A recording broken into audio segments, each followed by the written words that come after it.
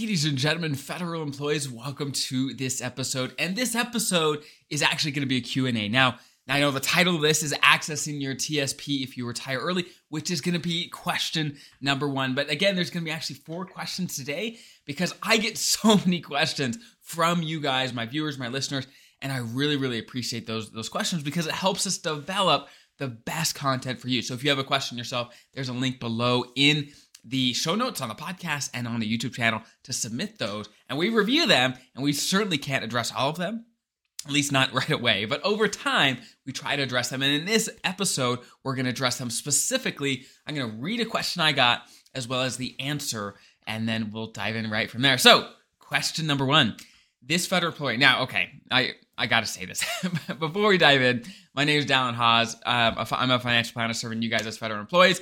If you're new here, welcome. It is great to have you. Question number 1. I am under law enforcement retirement and will have 25 years of government service and will be eligible to retire when I'm 47. A coworker advised me that if I retired before age 50, I would not be able to access my TSP until I turned 59 and a half. Is that true?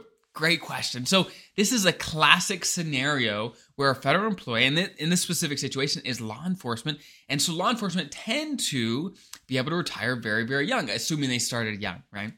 So this person can retire at age 47, which is incredible. However, what are the rules in getting into your TSP, which is a retirement account, which retirement accounts are great, but there's tons of rules you have to know to be able to get the money out come retirement. So he's asking, hey, I'm retiring early. Can I get to my TSP without any penalties? And the question is, well, no, unfortunately not. So this is the rule. If you're under law enforcement, if you retire in the year you turn 50 or later, then you can access your TSP right away without any penalty. So if this federal employee made it till the year he turned 50, he retired, then boom, he could have access to his TSP without penalty. Now, let me make one little nuanced clarification.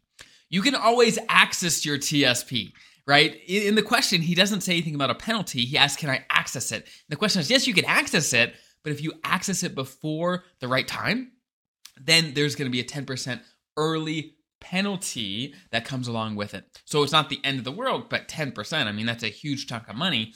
And so ideally, we could avoid that whenever possible. And that doesn't even include taxes. So you'd have to pay taxes plus this 10% early penalty. So that is the rule for law enforcement or air traffic controllers. You special provisions folks, right?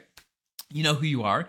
You have to wait to the year you turn 50 or later to retire to leave service to be able to access your TSP right away. But what are the rules for normal federal employees? How does that work? Well, the age for you for normal federal employees is age 55, okay?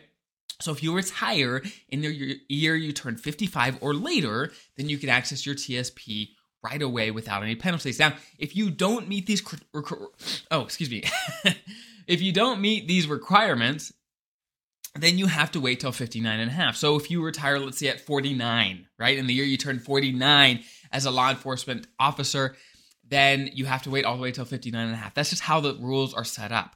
So if you retire, let's say at 47, and you can't just wait till 50, then access your TSP without penalty. It pushes it all the way till 59 and a half. That is unfortunately just how the rules are set up for now. So if you're a normal federal employee and you retire at 54, well, guess what? You can't access your TSP without penalty until 59 and a half. Now, there's some nuance there and different strategies you could look up on trying to get things out early. There's nothing ideal out there, but there's some other options. But as a general rule, yeah, there's a penalty if you touch it early. So that was question number 1. And I'm gonna go through the other questions quicker because that took a long time. Question number 2.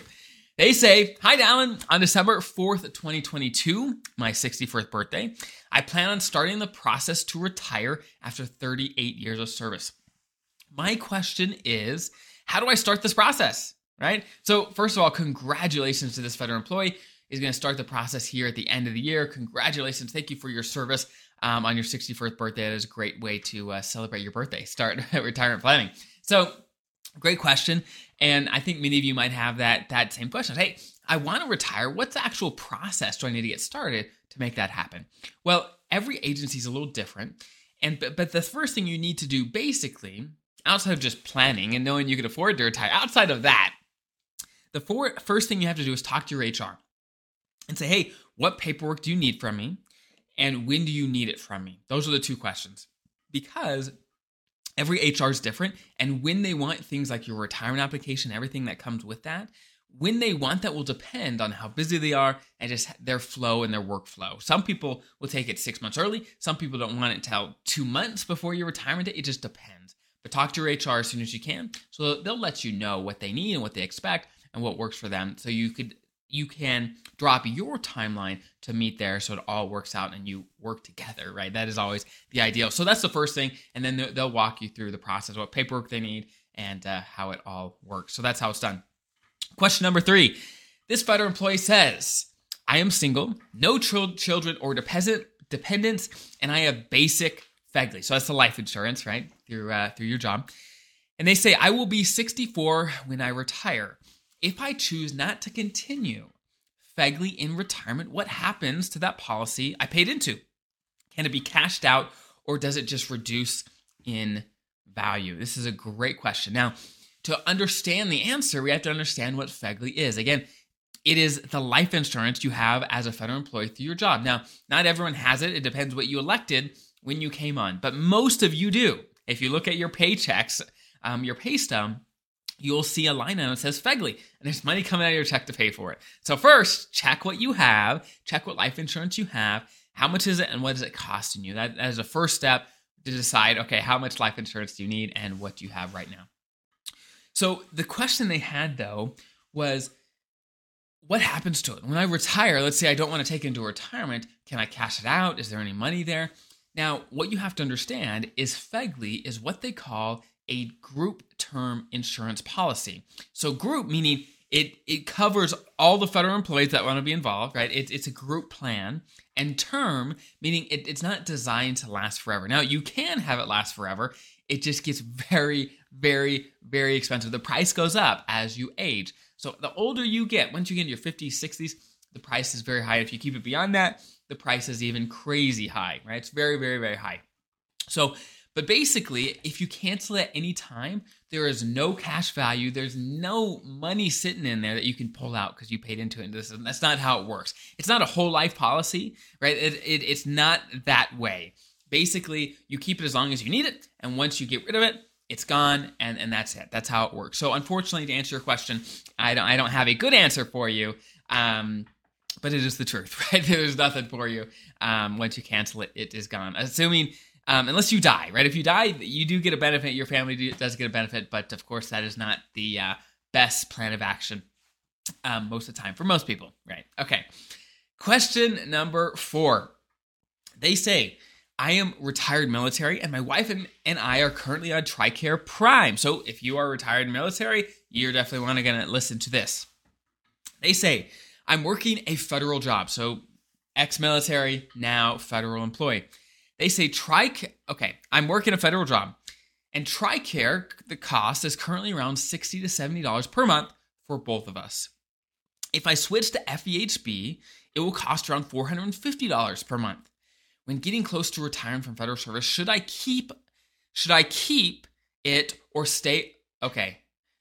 They wrote their question a little weird, but I'm gonna work through it. Okay. They say, when getting close to retiring from federal service, should I keep TRICARE or should I start FEHB 5 years prior to retirement, which will benefit me more? So this is a core question for any federal employee that has TRICARE from their military time, and they maybe are on FEHB or maybe they're not on FEHB and they're trying to figure out what to do.